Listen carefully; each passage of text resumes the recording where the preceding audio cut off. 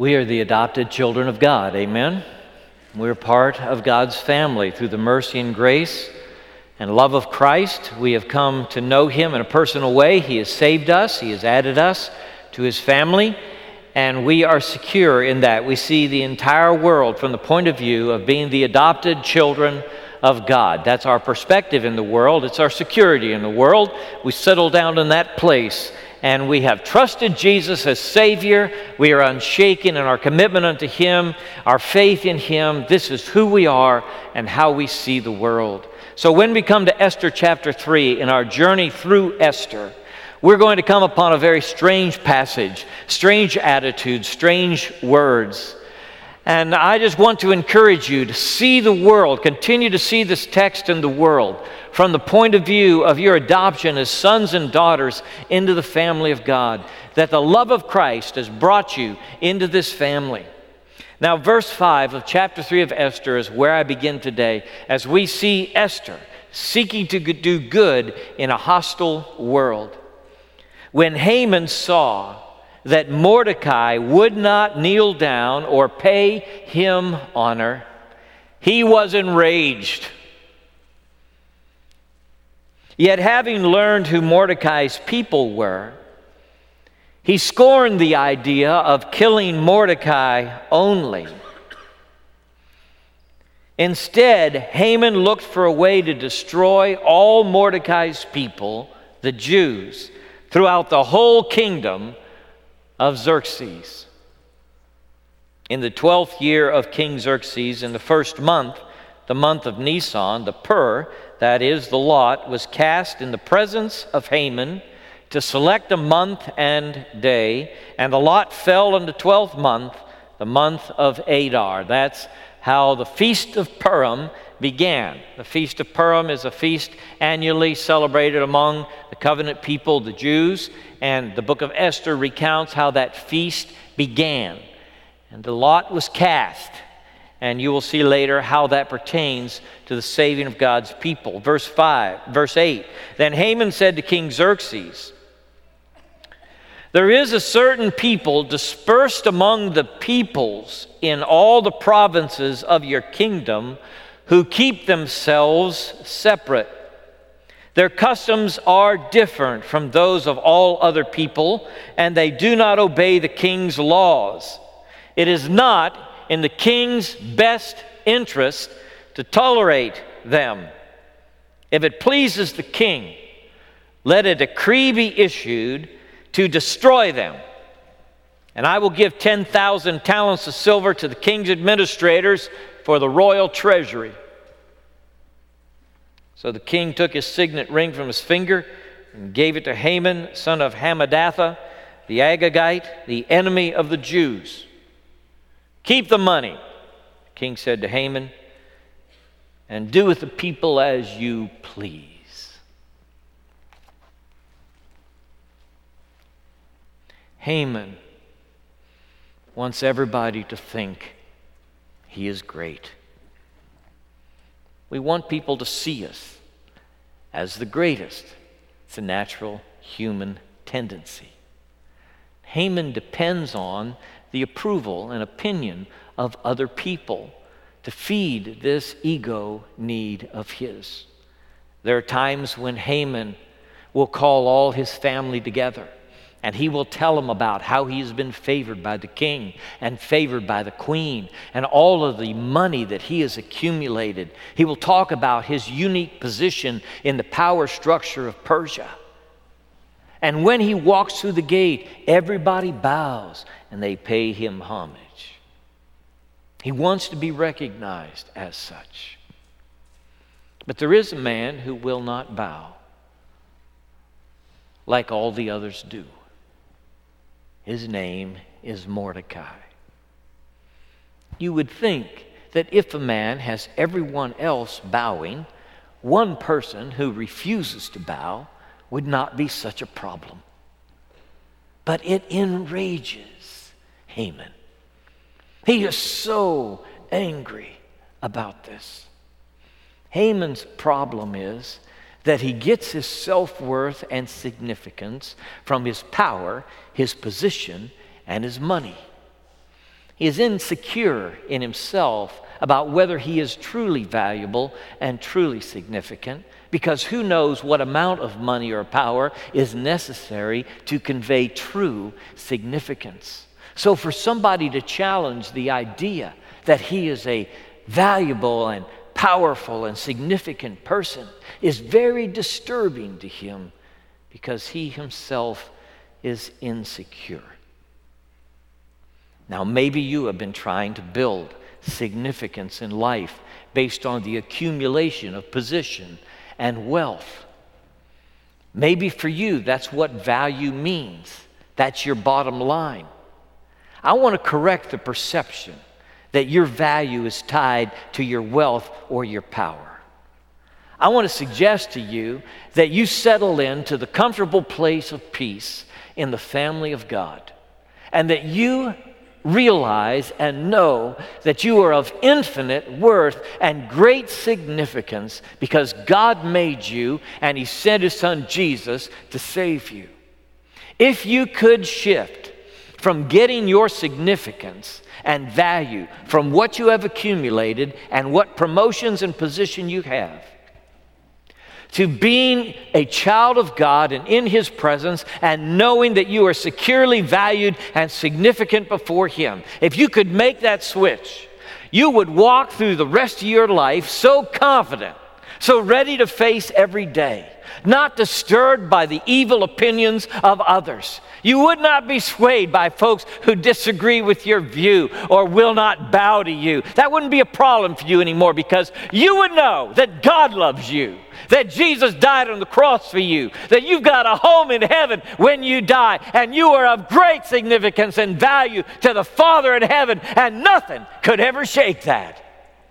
That's where you need to settle down and be, because you're going to be seeking for significance and value all the rest of your life. It's just part of the human journey.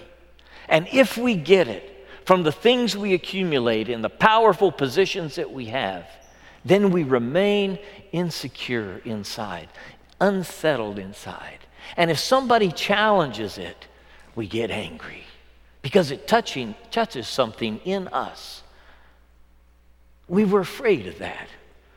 We are afraid we weren't deserving of value and significance, and now somebody has pointed it out. And down deep inside, oftentimes we feel worthless. We feel discarded. We feel like we haven't achieved, and we're not really worth much. Haman is disturbed by Mordecai's refusal to bow. He is going to retaliate. But he decides not to retaliate just by killing Mordecai. He wants to kill every single Jew in the kingdom of Xerxes. When he comes to the king, he describes these people who are different. Sometimes the difference makes us afraid. Sometimes seeing people who speak a different language, dress a different way, unsettles us inside. Part of it is that we're not secure in ourselves, that we always thought that t-shirts and tennis shoes were the way people ought to dress. And here comes somebody who's dressed differently than us. Why do they do that? Who do they think they are? They must not think the t-shirts and tennis shoes are right. And we become suspicious of people who have different customs. Here are these Jews. They are scattered throughout the kingdom of Xerxes. They're everywhere, all through the land. But even though they are scattered, they maintain themselves as a separate people group. They continue to propagate their culture. They dress a little differently than the rest of the Persians. They have a house of worship that's different than most of the other Persians. They have a holy book. They call it the Torah. What do you think's in there? Their family customs are different than ours. And we look at them and we wonder, why don't they become like the rest of us? What's the problem here? Why haven't they melted into the dominant culture here? And it makes us suspicious and sometimes afraid of who they are and their motives. Unfortunately, all over the world, people are afraid of the difference. They're afraid of the difference. Of people who don't act like them, or talk like them, or dress like them, or fix their hair like them. And they see them on the streets, or they see them in the store, and they wonder, who do they think they are? What do they think they're doing? And sometimes we scoff at the different people, and we make fun of them, and poke fun at them, make them the object of our scorn. It wouldn't be unusual for somebody who was different in language and culture or dress to be subjected to that kind of behavior in the human family. It happens all the time. And the difference doesn't have to be just a people group. You know, here we have a people group with their language, religion, and culture, and they're different from us. And so we sort of think poorly of them. Sometimes it's just an individual, somebody in the class, somebody in the neighborhood, somebody we see now and then, somebody at work who's just different from us. They're different from the others. Why can't they be like the rest of us? And we become suspicious and even fearful of who they are, what they are intending, and what they're about. Haman decides that killing Mordecai alone is not the answer to the problem. That this stiff-necked, stubborn fellow is a representative of a stiff-necked, stubborn people. And the only real solution is to kill them all. Just kill them all. He says to King Xerxes, it is not in your best interest to have this people group, this ethnic group in the kingdom. They have different customs. They don't follow the order that you have put forth. He accuses them of not following the laws, which I think is untrue. Jeremiah the prophet told them to follow the laws of the people where they were taken into exile and to make sure that that city prospered, Jeremiah said, because as that city prospers, you will prosper. He encouraged them to build their houses, build their gardens, and do their weddings and go ahead and live their life in that land of exile. So I think he's gone across the line there. I don't think the Jews are breaking Xerxes' laws. They're just different. And Mordecai doesn't know what else to do except to just wipe him out. That's what he really wants to do. Well, we read this and we're startled. Haman wants to kill all the Jews, every single one of them, and we think, who in the world is he? Like the city at the end of this chapter, we are bewildered when we hear the decree, kill all the Jews. We think, what in the world is that? As if it were the only time in the history of man where somebody proposed ethnic cleansing. Unfortunately, throughout my life, over and over again, I have heard about, and we have seen in our world, people who propose, those folks over there, they are different, they're stiff-necked, they're stubborn. The only solution is the final solution. Just wipe them out, line them up, shoot them all. That's the answer to the problem.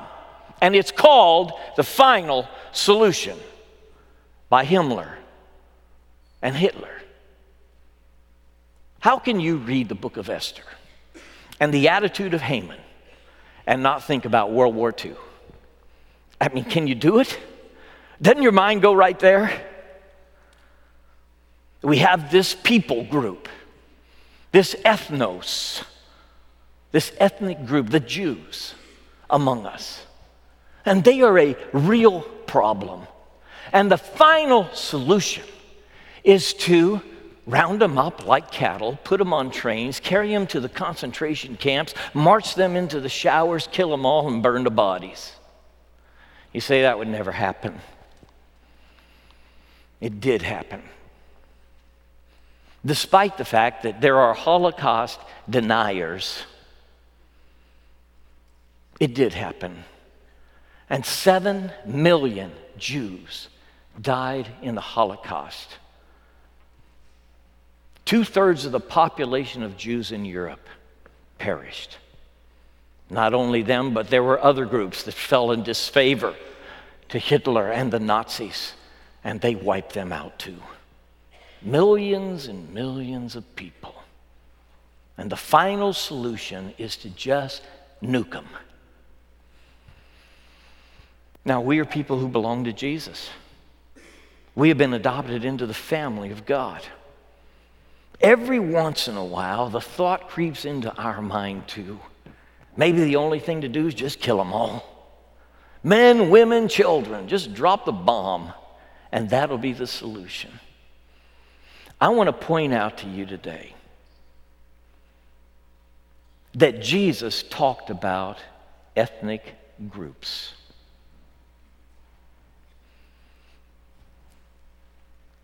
Jesus lived among ethnic groups. He was from Galilee of the Gentiles. I've been in Galilee. I was there not too long ago. They took us to the mountainous region in the northern part of the country, and there I was introduced to the people group called the Druze. D-R-U-S-E. You've probably never heard of them, but they've been there for hundreds of years. And they dress all in black, and they have a religion that's sort of a amalgam of religions in the area with some of the Old Testament in it. And I remember this old Druze lady all dressed in black on the top of the mountain, working that little lever, squeezing pomegranates and selling the juice to the tourists. One of the strangest people groups I ever met. Jesus was from that region of the world, Galilee of the Gentiles. He knew when he used the term ethnos that he was talking about people groups in the world. And this is what he said about the ethnos. He said to his disciples, "Go and make disciples of all ethnos, baptizing them in the name of the Father, Son, and Holy Spirit, teaching them to observe all things whatever I've commanded you, and lo, I am with you to the very ends of the earth."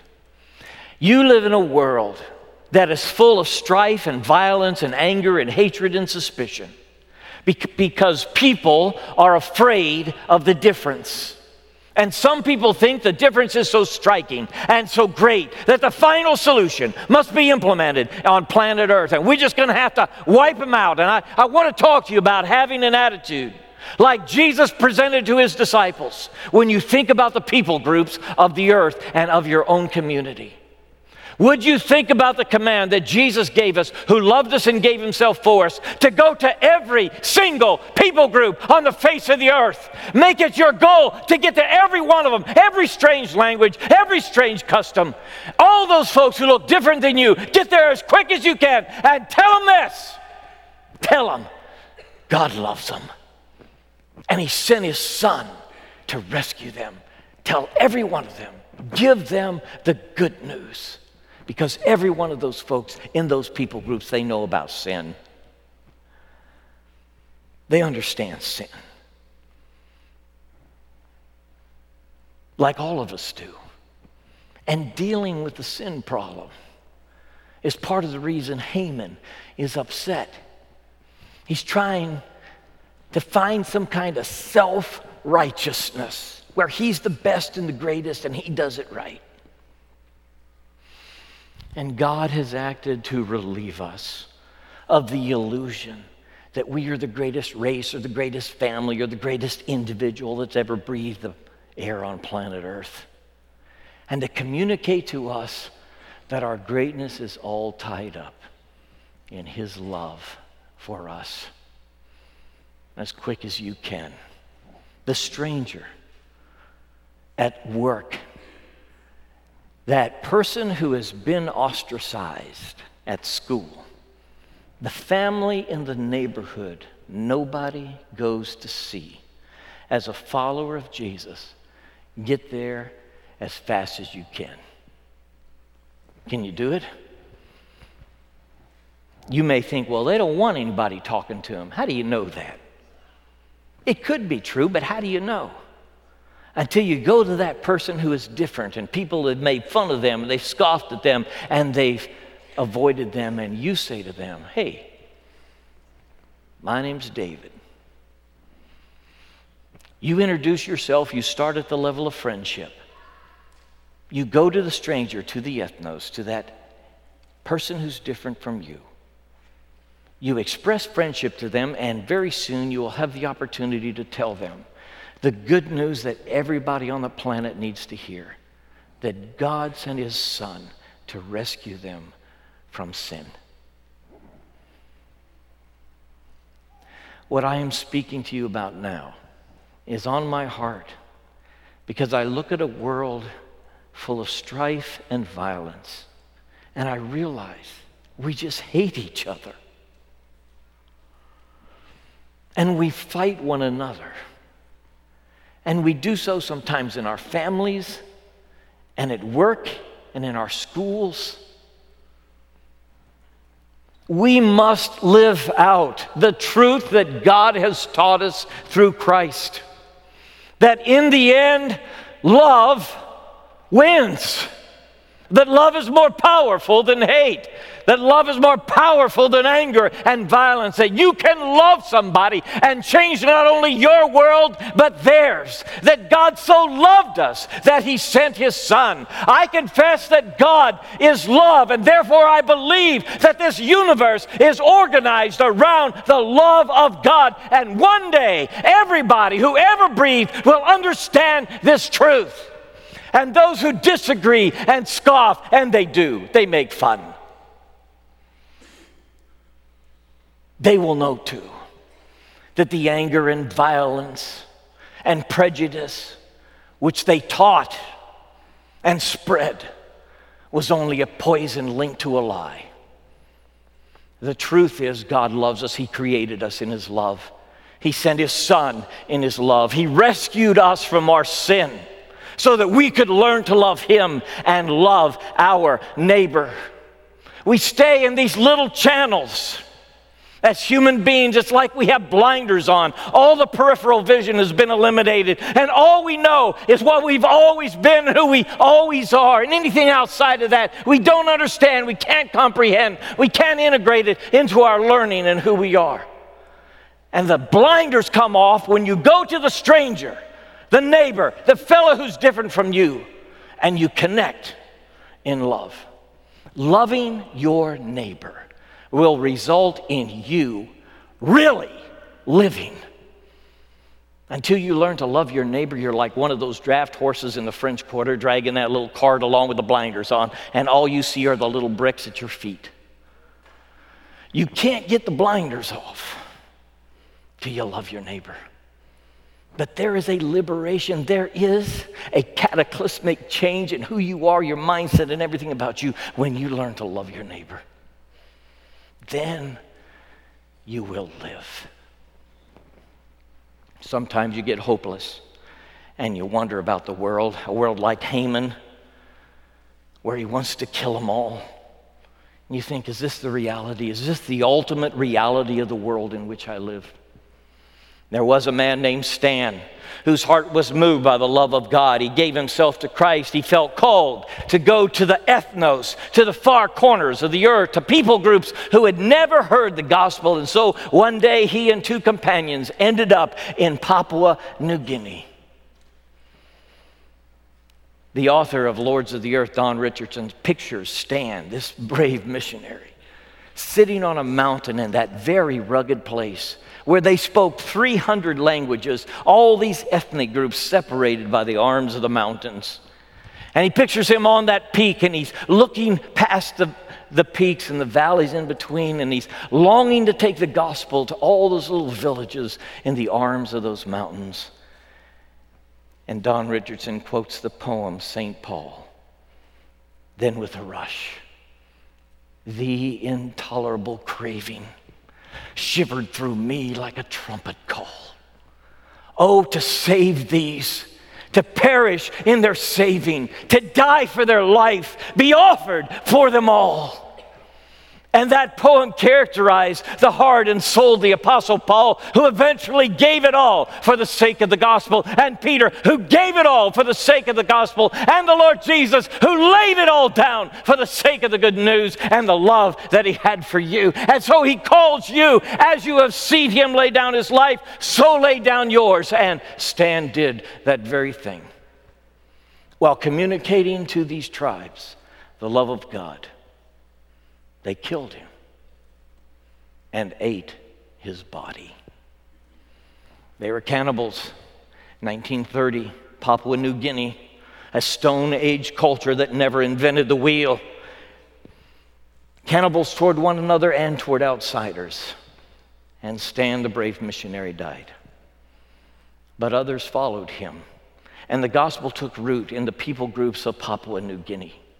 And 90 years later now, if you go to visit that island, you can go to any one of the 300 people groups who are on that island in those remote mountainous crevices. And there you will find a church and people who gather and sing about Jesus. For the Papuan people have become Christian in these 90 years because somebody brought the good news of the gospel and said, to that strange ethnicity, I will go. I don't understand all their culture, but I understand this. God called me to love them, not spurn them, not deride them, not scoff at them, not kill them, but to love them.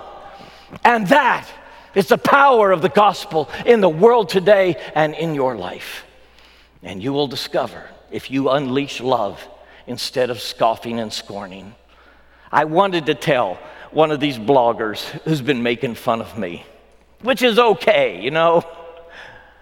I'm a good object for scorn, and it's okay. I wanted to tell him, it's so easy to sit in the seat of the scoffer. You know, just sit there. Just sit down and scoff at anybody who's trying to change the world, or change a child's life, or express the love of God to those in need. I hope there's nobody in this room who sits in the seat of the scoffer. But instead, that you will follow your Lord Jesus, who came into this hostile environment where he loved people and healed people and taught the good news of God's love. And for it all was executed, hung up on a cross to die. I hope that you will capture the essence of this one who loved us so. And love your neighbor in this way. And you may change your world. Bow with me, please.